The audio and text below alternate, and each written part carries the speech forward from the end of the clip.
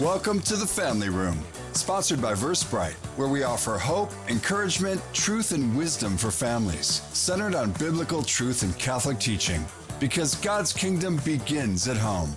Now welcome your hosts, Mari, John, and Craig, here on AM 1160 The Quest, your Atlanta Catholic radio. This is Craig and my co-host Mari. Hello, hello. Today we're talking to an author that wrote a book about the Sixth Station of the Cross and the wounded face of Jesus.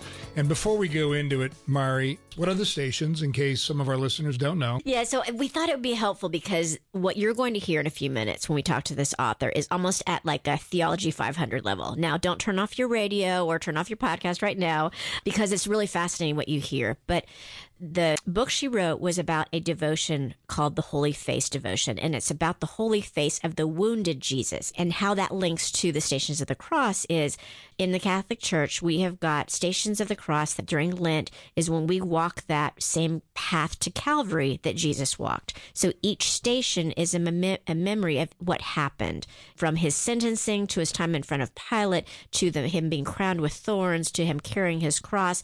He's carrying his cross through the city of Jerusalem, and when he gets to what we call the sixth station, he's been spit on, he's been beaten, he's got blood all over his face, and a woman, Veronica, takes her veil and she wipes his face out of compassion and love for him. And so this book is called that because this devotion is about that wounded face of Jesus. Which is imprinted on that veil. Yes, yes. And is in St. Peter's, correct? Yes, it is. Yes.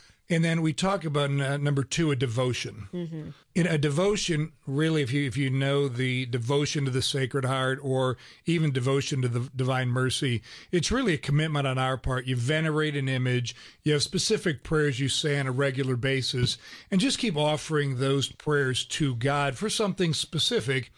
And in this case, it's, really like Veronica, Lord, we know you've been injured and you've been spit on. Your face has been beaten and bruised, which his face, according to the book, is the church. And Lord, we feel really badly about that. So we want to recognize those injuries and we want to say prayers and ask your forgiveness for those injuries. Is that right? Yeah. So that's what this one's going to be about. And what's interesting about devotions, some devotions came from the traditions of different religious orders. Some devotions came from what we call personal revelation, where God appeared to someone and gave them and said, pray this prayer. And actually they wrote down what he said to pray, and they wrote down or had paintings painted of what he revealed to them. And that's what's so cool about this one. This young nun in a convent in the middle of France in the early 1800s heard from Jesus over a period of time and received this devotion.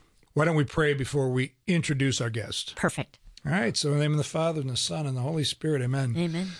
Oh, Heavenly Father, as we continue to live in this world, in this time that you've put us here, in your holy will, we're here for a reason. And we pray, Lord, that you will open our hearts to see the truth of what's going on around us and truly see how it impacts you and how there have been so many slanders and blasphemies against you, and how we can help make reparation for that, and how we can join ourselves to Christ's suffering and use our suffering in conjunction with his to bring about reparation for the sins, for sinners, for our own sins, and that we can make a holy advancement toward bringing your love and your forgiveness and your justice into this world and your mercy. And we just pray all these things in Jesus' name through his passion and cross and with Our Lady who stood at the foot of the cross. And we pray all this in Jesus' name. Amen. Amen. Father, Son, Holy Spirit. Amen. Thank you. You did a beautiful job. Oh, well, thank you. I'll tell John. Don't tell John.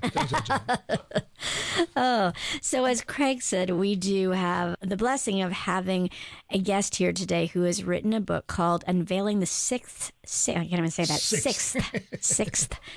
of the Cross and Reparation to the Holy Face, Mother of All Devotions. And we'll have that on our show notes and how to get the book as well. But Mary Jane Zuzolo is our guest. She is actually the great niece of a nun named Sister Marie de Saint-Pierre, who was a French Carmelite in the 19th century. And she received an approved revelation from Christ to initiate the Holy Face devotion. And until we got this book, I had never heard of the Holy Face devotion. Honestly, nor have I. Yeah, so it's very neat to learn something new. I mean, I think in our faith, we are so blessed that we have so many ways to to link ourselves to God and to pray to Him and to show our devotion to Him. So this is one. So the Holy Face devotion.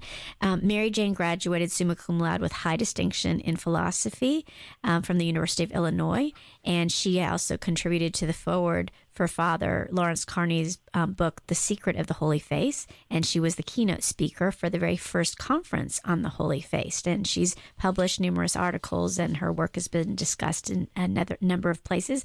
And what's really important to us here in the family room is that she's a mom, a wife and a mom, and she actually is a whole homeschooling mom, and she has 5 children. So welcome into the family room, Mary Jane. We're so glad to have you with us. Thank you, Marie and Craig. I really appreciate the invitation. Of course. Interestingly, as we were talking before the show, I just wanted to note, though, and I know there's different devotions and different things parallel to Christ's face, but as we're recording this happens to be Shrove Tuesday, I think that's how you pronounce it, which is tied to an image of the face of Christ. So God must really have something for you to reveal during this interview, that He would tie the 2 dates together.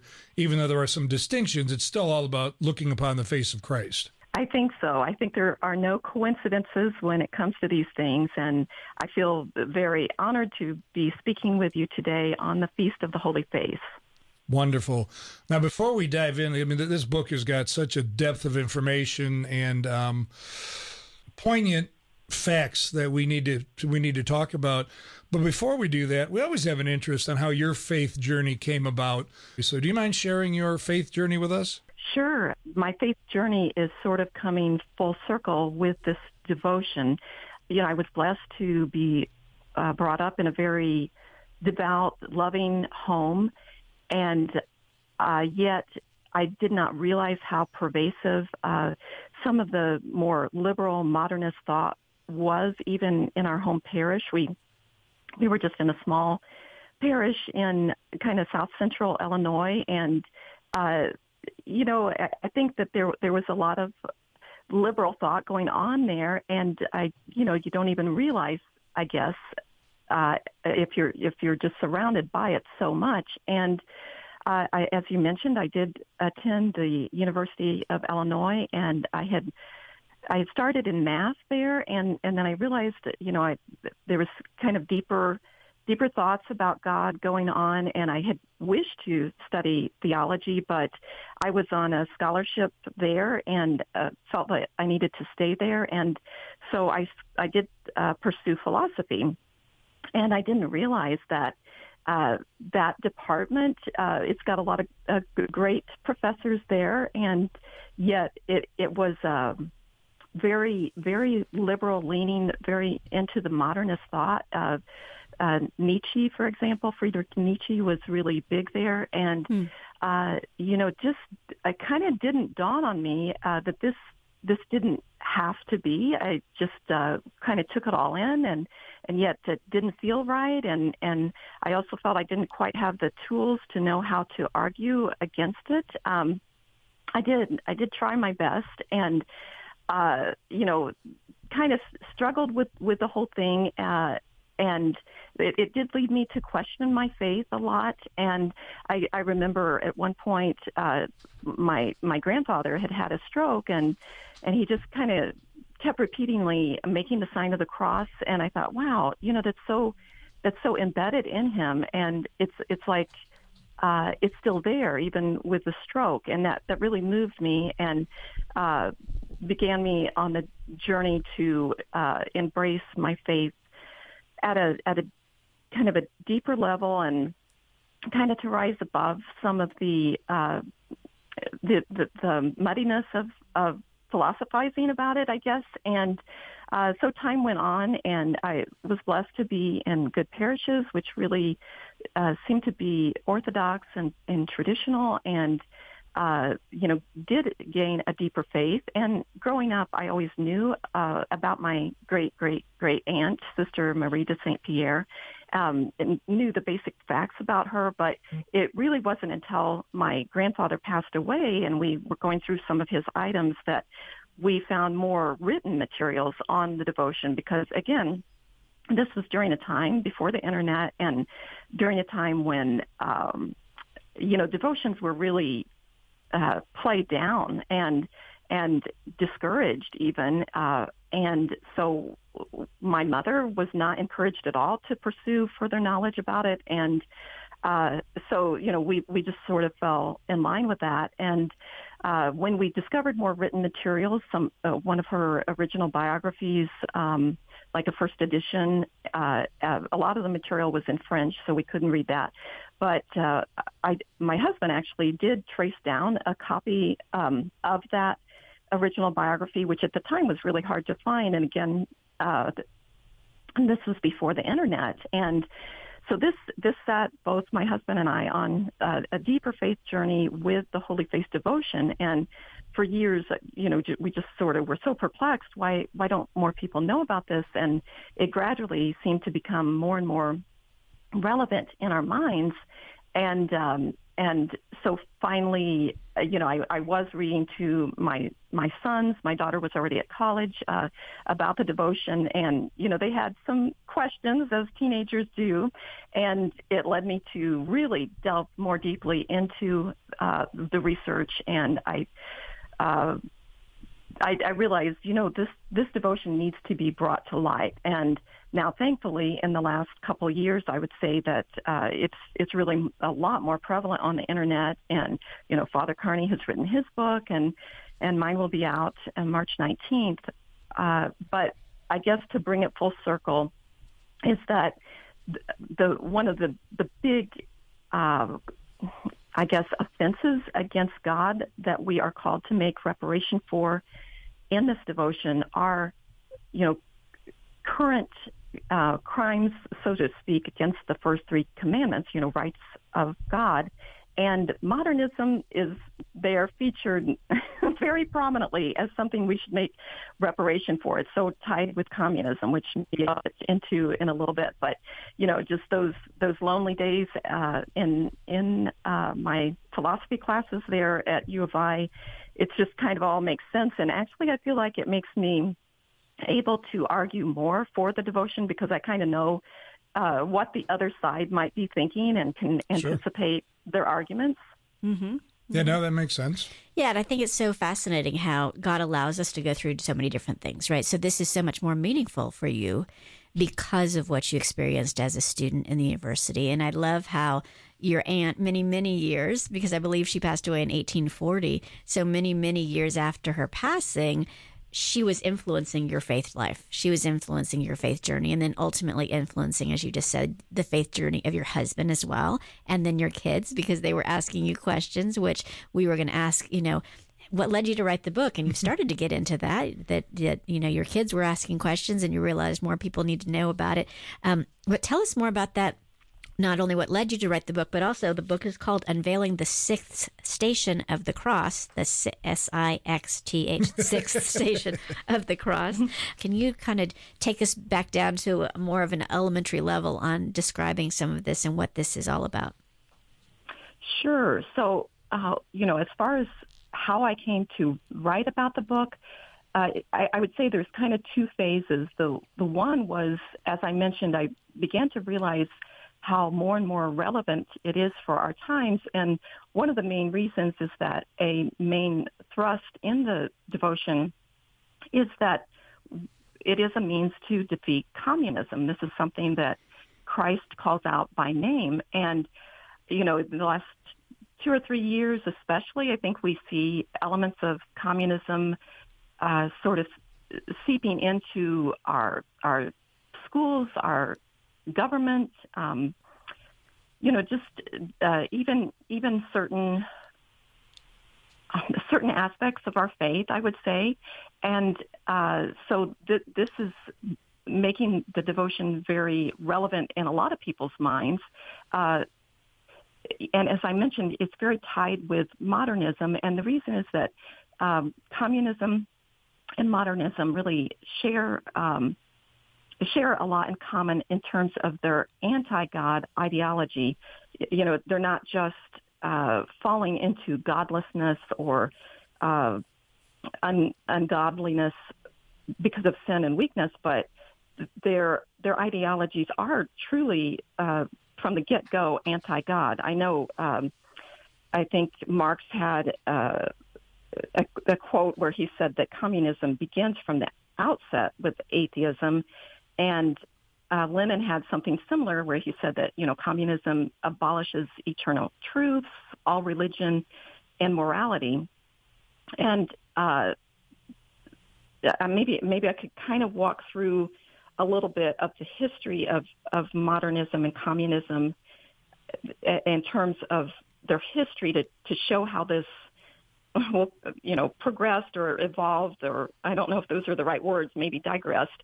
But, back with the Enlightenment, man was beginning to reject more and more the absolute authority of God relating to truth and morality, really deciding that he could use his own rational thought, his own reason to decide these things, and, really that amounted to his ability to argue certain points. And then this kind of opened the door for modernism, which holds that truth is subjective, and, it's even perceived through personal feelings, and therefore it's kind of fluid. And then that opened the door for the moral relativism that we see today, in which, there's really no one absolute truth. Each individual is deciding for themselves what they believe are truths.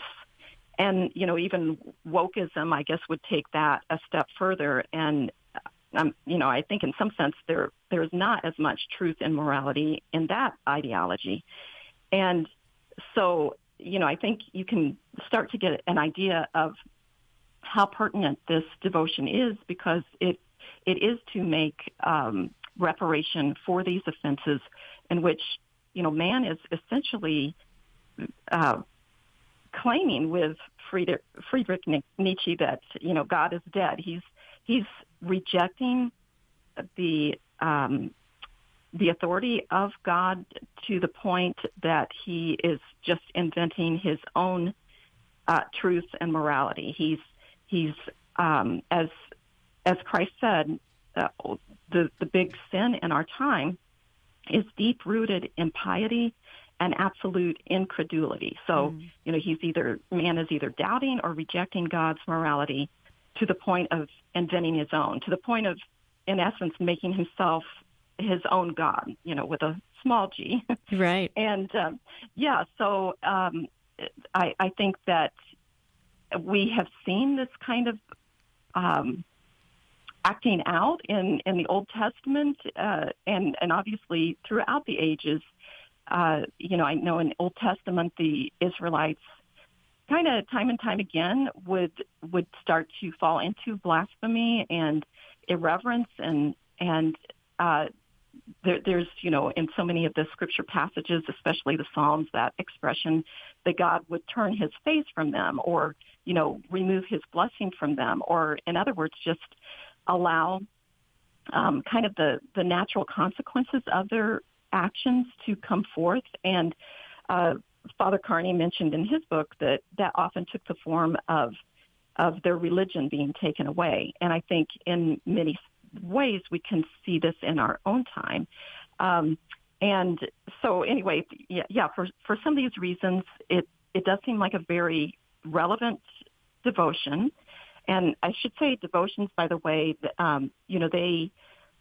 they are forms of popular piety outside the liturgy, but they lead back to the liturgy and have the liturgy as their origin as well. So, we're talking about, popular forms of devotion. We have the Sacred Heart devotion, the Immaculate Heart, which includes the Rosary and things like this. Okay, and so then I guess the other half of why I wrote the book is that the more I delved into it, I realized, this, now that we have kind of the hindsight perspective of Saint Therese of Lisieux, which maybe I can get into that later, and other saints like Saint Louis de Montfort, and the kind of the spirituality of the Carmelites, I realized, this is a deep spirituality, and I think that is something that has not been discussed as much. And I think that it's it's kind of interesting because St. Therese of Lisieux, she had a dream in which St. Anne, who was a really good friend of both Teresa of Avila and John of the Cross, appeared to her in the dream and assured her that her spirituality was very much in line with the Carmelite order. And Sister St. Pierre, Sister Marie de St. Pierre, she had a vision of Teresa of Avila, who was the great reformer of the Carmelite order. And Teresa of Avila said that the Holy Face devotion would be the honor of Carmel. And I think that, for one, this is really impressive, given that now we have, 3 doctors in the Carmelite order and numerous saints.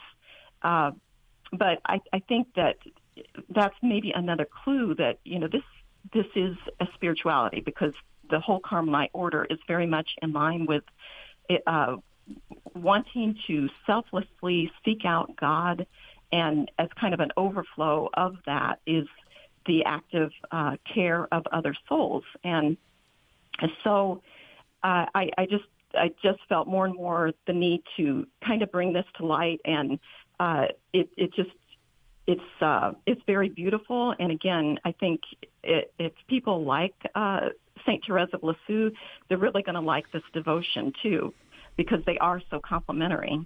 There's a lot packed in there. So we are here in the family room with Mary Jane Zuzolo, and she has written a book called Unveiling the Sixth Station of the Cross, and we'll get into a little bit more on what that means. But as she just said, it's about reparation to the Holy Face. It sounds like, as you talked about why you wrote it, a lot of it was because you were recognizing the relevance, the need of what when it was first revealed to your great-great-great-aunt, what God's intention was back then, but God's intention is still it's relevant to what's going on today. Yeah, Craig, what were you going to say? Yeah. No, just 2 things. Nothing's lost in God's timing, because it's perpetual, right? Whatever happened centuries ago is relevant today. And I think kind of dissecting the sixth station a little bit, Mary Jane, you alluded to it. In the Old Testament, it was you cannot see the face of God. You cannot, because it was so holy and it was so revered. And even when you look at Exodus, you look at Moses and the whole bit, how there was a point in time where God says, you cannot look upon my face. Right. And you move forward. Christ came to show us the face of God. Mm-hmm. He was the actual face of God. And what happened? We spit on him. And I say we, anytime we sin, do anything, spit on him, beat him, crowned him with thorns, did all these things. Veronica is the one who, during his passion, went up to him with a veil and wiped his face to comfort him, right? And think about the bravery she had to have. Right. People were screaming and hollering at him. You see, the violence we see in the world. I mean, people could have been hitting her, doing all these things. But she was so in love with Christ, she wanted to find a way to comfort him just by wiping off spit and blood and sweat and all these things. And he honored her by leaving his impression on that. On the veil, yeah. On the veil. Mm-hmm. I think it's relevant because in the book, Mary Jane, you also talk about how our church today is the face of Christ in the world. And the same thing is happening to our church. It's being spat upon. It's being blasphemed against, whether internally or externally, right? And I think that you talked about the French Revolution. French Revolution was all about enlightenment, and we're much smarter than the church and all those doctrines of baloney, and we've kind of hit a new level of that. Mm-hmm. And I think that this is an amazing tie to talk about that and kind of delve deeper into even the impact of it, right? There's got to be concrete evidence that this has been relevant and things have happened because of it. Can you share a little bit more about your great-great-great-aunt, Sister Marie de St. Pierre, which is obviously in relevance to St. Peter? Tell us a little bit about her as we're closing up this first half of the show. Sure. Just so we won't get confused, I have a habit of calling her Sister St. Pierre because that's what her sisters in Carmel called her, and it's what my family always called her. But yes, she grew up in the first half of the 19th century, and she was in Rennes, France, and she was blessed with a very holy upbringing. Her mother did pass away early on, and so there were 12 children. Some didn't live to be very old, but she and her older sister had the care of those children in her mother's absence, and it, one of those stories where it was difficult for her to enter Carmel for a number of reasons. And in fact, kind of the funny one to me is that one of them was her brother, who was my great-great-grandfather. He had immigrated to America and had needed money to start a business, and that took the money that the father and his sisters, who were the aunts, had. And then when Sister St. Pierre wanted to enter Carmel, she didn't have the funds, but Christ assured her that if he could give her a vocation, that he could certainly provide her with the money, and she was provided. And so she entered into Tours, France, and she had a devotion to Saint Martin of Tours. She didn't even know that there was a convent in that city, but that's where she wound up, and she had really a beautiful story of her mystical life. And that's one of the things that I try to bring out in the book, because I do love The Golden Arrow. That's probably the most readily available book on her life. But, it, for the sake of brevity, it kind of truncates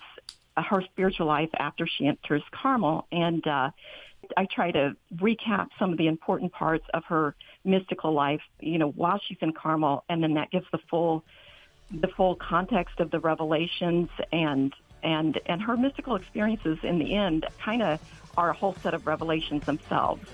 That's great. So a good place to stop for right now. We're going to take a break, and please be with us here in a few minutes here in the Family Room, where we're talking with Mary Jane Zuzolo. We'll be right back in the Family Room, sponsored by VerseBrite, right after this.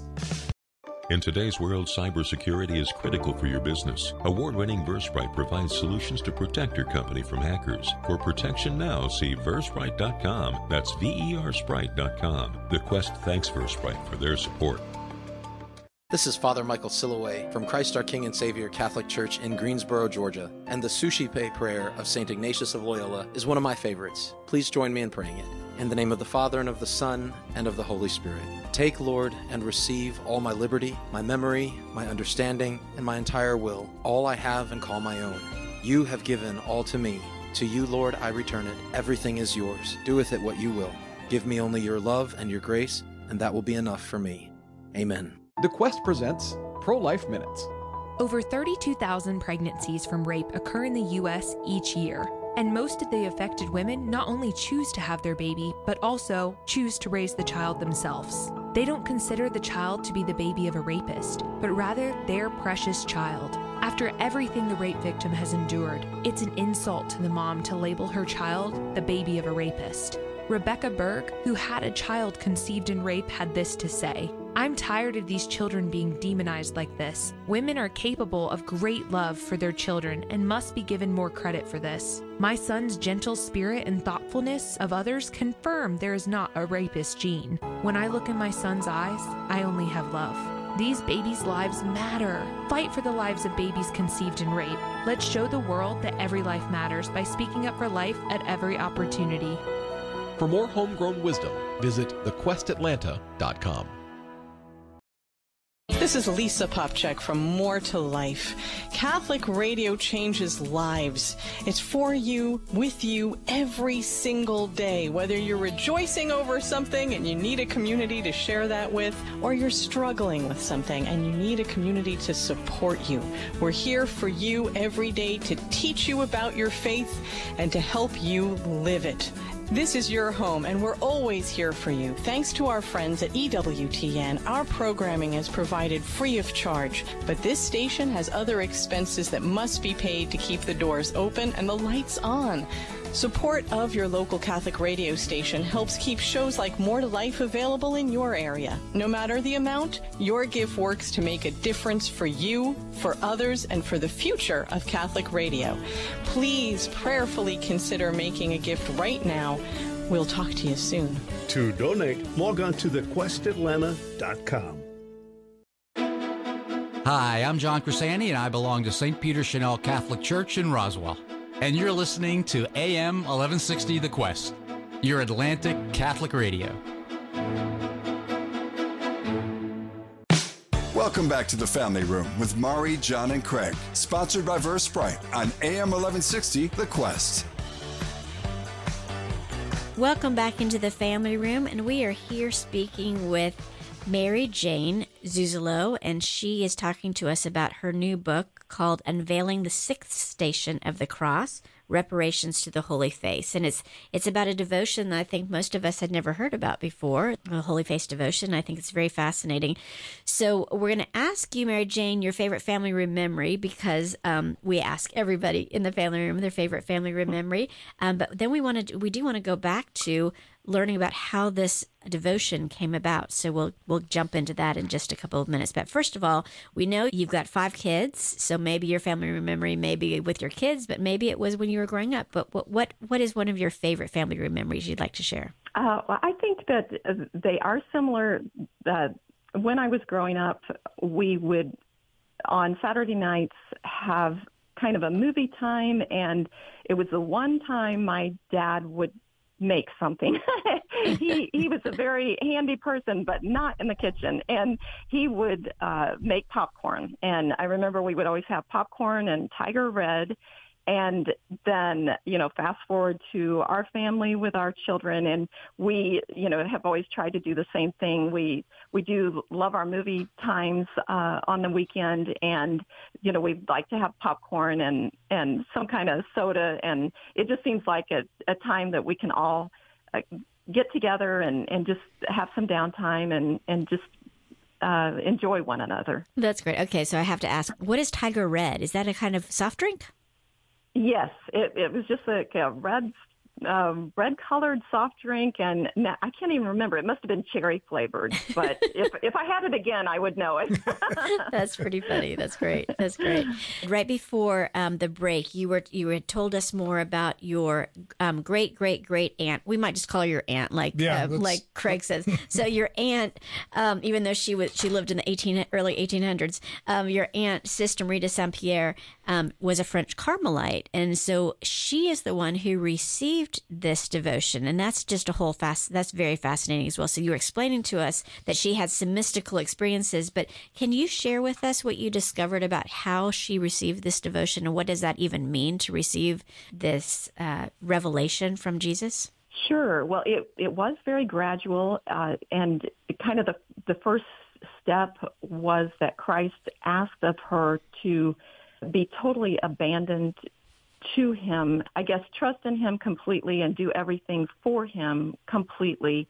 Yet she needed the permission of her superiors to do this because she was a young Carmelite nun, and they have a definite process for all these things. And so she gradually was given permission to do that. But her superior was a wise lady and really was very critical of any messages that she received from Christ, and really tested her. And she had layers of testing, her confessor and then other people that were above her, so to speak. So these messages were given gradually, and the full designs of the Holy Face devotion was something that just came out in bits and pieces and kind of culminated with the wounded face of Christ being the object of adoration, and also the means of attaining this reparation. In this devotion, we are not really supposed to offer our own merits and love, but rather those that are sort of encased in the Holy Face, the wounded face, who had, borne all these injuries for our sake. Her superiors did give her permission to continue to receive these messages, but it was not formally approved until the bishop did at some point approve them. Not right after she died. It did take a little while, and there's kind of a story around the Archconfraternity of the Holy Face being approved by Pope Leo XIII. He really broke from tradition and normally they would just approve, something like this in its place of origin, and then gradually throughout, say, France, other places. But he immediately approved it for the whole world. And he was the one that he did receive that vision of Christ being challenged by Satan, that Satan could destroy his church if he was given more power over those under him, and, say approximately 100 years. That led Pope Leo XIII to write the St. Michael prayer, which, some of you might be familiar with that. And that was said after every low mass until Vatican II.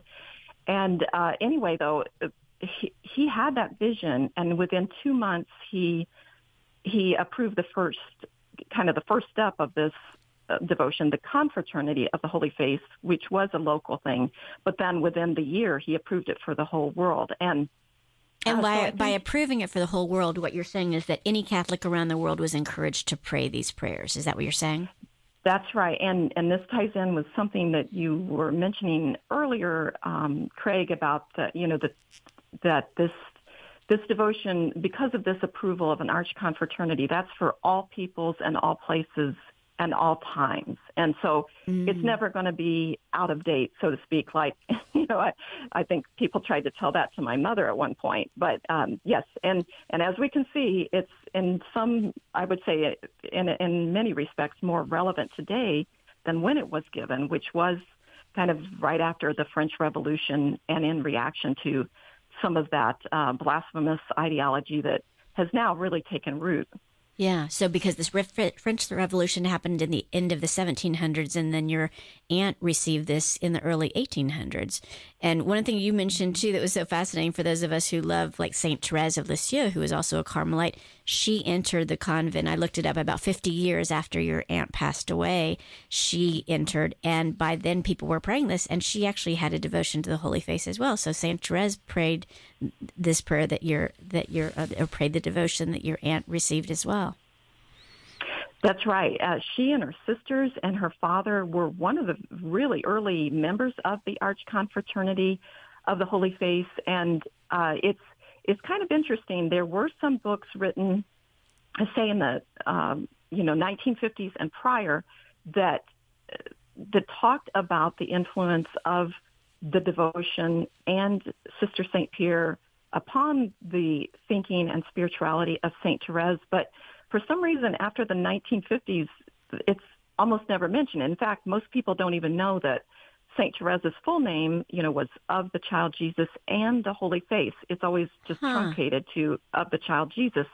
But she had such a love for Sister St. Pierre that she always wore a relic of Sister St. Pierre near her heart, and she had the Holy Face, the wounded Holy Face image pinned to her bed curtain during her long illnesses, and always had one in her breviary. And, there's all these kind of material proofs of her affinity for the devotion. But really, when you look at her poetry and her prayers and a lot of her writings, it's very clear that there's a big tie in there. And, I don't know how deep you want to go with that, but I spend quite a bit of time in the book outlining that. And I think that it just obviously helps people to appreciate the Holy Face devotion more if we've got such a beloved saint who was so into it.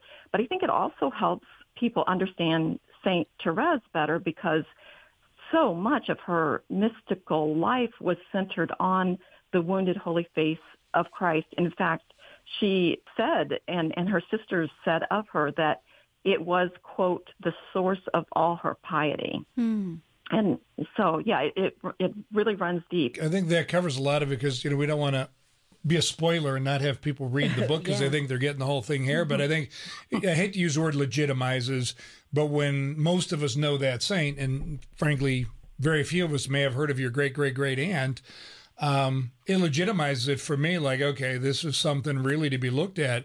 And I think at this point, though, we've talked about it, we've talked around it, but we've not really described the Holy Face devotion itself. Can you go into the specifics of the Holy Face devotion and why. We've kind of talked about the around the why, but why is this so relevant? Okay. Well, it is designed by God to be a spirituality to call men back to proper love and reverence for Him. And it is unique because it is centered on the Godhead itself. The Holy Face, the wounded Holy Face image, as revealed in the devotion, is obviously reflects the redemption that our Lord performed for us in His passion, His wounds to His face from that. But it also is supposed to represent the face of the church, so to speak, or her doctrine. And then finally, it is supposed to be sort of an emblem of the divine Trinity or the Godhead. And so when we offer the wounded face of Christ to the Father in reparation, well, let me stop there and just say we are offering it for current sins of blasphemy in the Revelations that results in the renewed injuries to the face of Christ. And so, we are offering the love and the merits of Christ that are sort of, wrapped up in His wounded face to the Father. And, the Father, moved by this, has pity on our faces, so to speak. And, He wants to renew the image of God in us. And so this is, I guess this is the main message here is very reminiscent of Veronica and offering her veil to Christ. She did that as an act of merciful love, of consolation, and that's what we're supposed to be doing in these acts. They're ultimately, even though they are to appease justice, they're very much acts to attain mercy, and they're just simply from the heart. And so in return for her act of kindness, she was rewarded with the image of Christ on her veil. And likewise, when we offer Christ these acts of reparation, our recompense is to have the image of Christ placed on our souls. And so, it's like a renewing of ourselves. And because it is a selfless act, ultimately for the salvation of everybody, it not only helps the world, but it does help us individually as well. So if you were just joining us, we are talking with Mary Jane Zuzolo, and we're talking about her book, Unveiling the Sixth Station of the Cross, and she's describing for us the Holy Face devotion. So, Mary Jane, when you were just describing that, you were talking about as we offer this, as we do this, and I think some folks might not know what that even means. So are you saying it's prayers we pray, it's times where we're sitting reflecting on what Jesus's face looked like during the time of the Passion when it was wounded? What do you mean by that? Like, if you can paint a picture for people, what are we doing? What do we do with this devotion? Okay, yes, that's a good question. I would say the devotion kind of has different layers, and the most important that people should consistently do always is to say the prayers of the devotion, which there are many listed in the manual of the Archconfraternity of the Holy Face, but most people might be familiar with the Golden Arrow prayer, and maybe later I can pray that for you. But that was a prayer given directly from Christ to Sister St. Pierre, and as she received that understanding, that prayer, she was given the vision of torrents of graces being released for the conversion of the masses. So, like many people, in other words. And so this is just one simple thing, that if we pray this prayer with devotion, we are told that we are drawing down graces for lots and lots of people. And There's other prayers that are very popular. One is the Holy Face Chaplet, and that is designed to protect Holy Mother Church and defeat her enemies. And so, we can say these kinds of prayers, and they are very effective. And I think if you go just a little bit deeper, you can kind of mentally offer up the Holy Face, the wounded Holy Face, as an aspect of Christ's humanity to God. So it's kind of like we're offering God to God, not unlike in the consecration. It kind of mirrors that a little bit. There Christ makes himself available as a perfect offering in Mass to the Father. And so that's kind of a little bit of what we're doing, only we're the ones, not the priest, not Christ as represented in the priest, but we're the ones offering this. And, I won't get into this because I could go on too long, but in the book of Job, he is asked to offer his face in place of his friends, because God is more pleased with Job than he is with his friends. And so he offers reparation for them using his face. So we're like Job, that we're offering reparation for our friends, but we're sort of like the friends too, because we're not offering our own face. We're relying on the face of Christ. And so this is something that we can do at kind of a deeper level, and, to just kind of mentally console Christ, to metaphorically, offer a loving kiss to Christ, anything that we can do in consolation to him. And then, we didn't go very deep with the St. Therese and Sister St. Pierre complementary spirituality, but they both really became victims of Christ in the respective manner.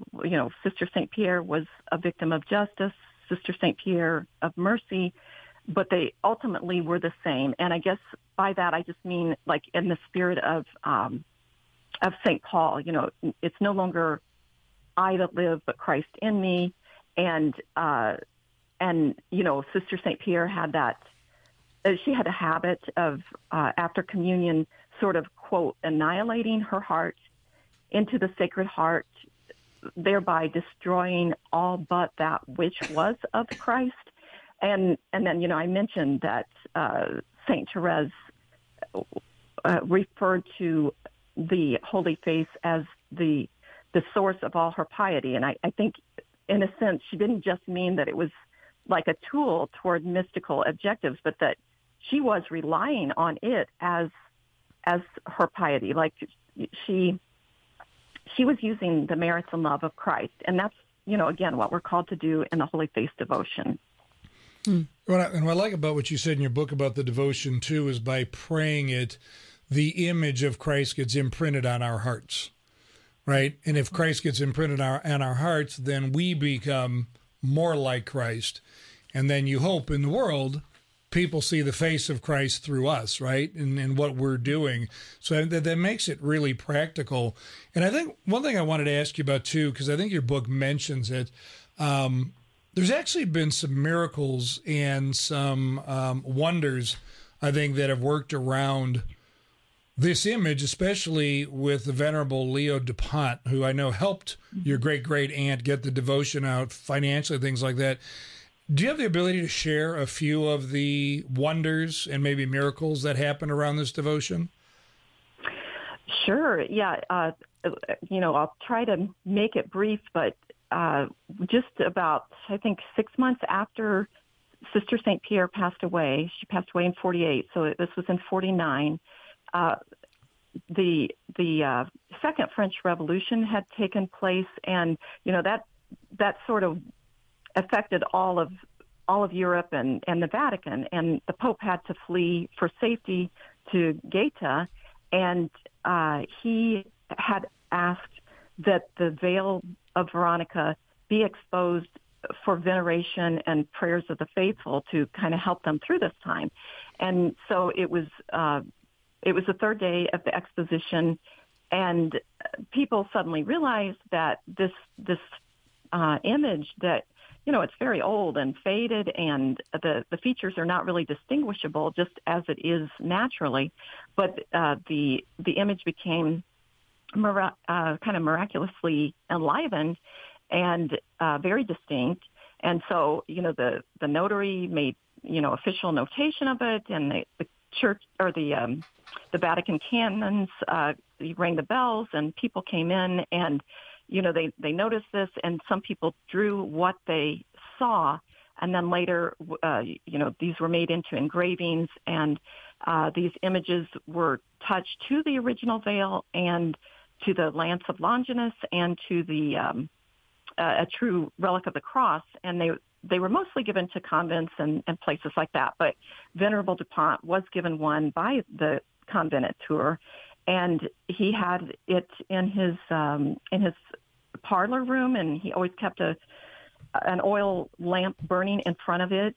And I think the first miracle involved someone who just happened to come to his house, and she complained of an eye ailment, and he just sort of spontaneously suggested, well, let's say some prayers, which were consistent with the devotion, although the devotion had not been approved at this time. And then she anointed her eyes with this oil, and she was immediately cured. And then, there was another instance, and then word started getting around, and then soon, just day after day, there would be hundreds of people coming, and there are 6,000 documented miraculous healings, and then there were many more besides, like I think estimates of around 10,000, not including all the vials of the oil that he mailed out. The world just knew him as the holy man of Tours, and they could just write that on an envelope and put France, and it would get to him. Oh my gosh. And then, kind of as a testament that, because, I myself, I was like, what? I didn't know this. And most people don't know about these miracles, but Pope Blessed Pius IX referred to Venerable DuPont as perhaps the greatest miracle worker in church history. And, of course, he is now venerable. And so it's an amazing thing. And so that is one of the promises of the devotion. And, that's another kind of indicator of I guess you could call it preeminent status of the devotion, is that the promises are just, off the charts. They are closer to the Divine Mercy devotion than any other two comparisons, but they still have, for example, this, just kind of broad brush working of marvels is promised. And so, that's kind of a recap. That's a great recap. That is Thank great. you. Basically, in summary, we've only got a minute or two left, but to me, the biggest, one of the most beautiful pieces of this is God wants to give us graces. God wants to bless us. He wants to be in our lives. And so he comes to this young nun in this convent in the middle of France, and he says, Jesus shows up, and they say, pray this prayer and reflect on this image and do this, and, continue to pour yourself out or pour me back out, gives very specific ways to do that. But when we obey God, he wants to bless us and then bless so many more people through us too. And that's what happened with your great aunt, is that she was a vehicle for the blessings that happened to so many other people. So you promised us that you could pray in closing the Golden Arrow prayer for us. Would you be able to do that for us, Mary Jane? Sure. And I like what you said. It is a very hopeful devotion. It's beautiful. It gives us it tells us of dangers, but it gives us a way out too. Okay. In the name of the Father and the Son and the Holy Spirit. Amen.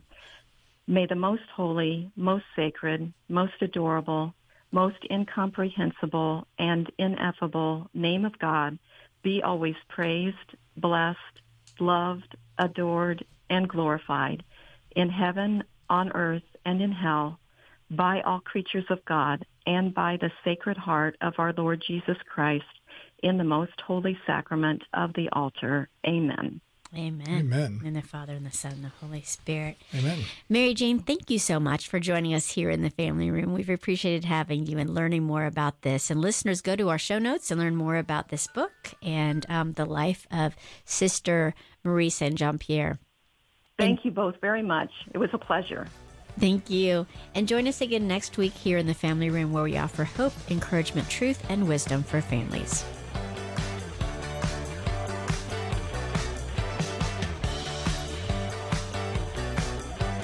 Thanks for hanging out with us in the Family Room. Sponsored by VerseBrite. For more info, go to thequestatlanta.com.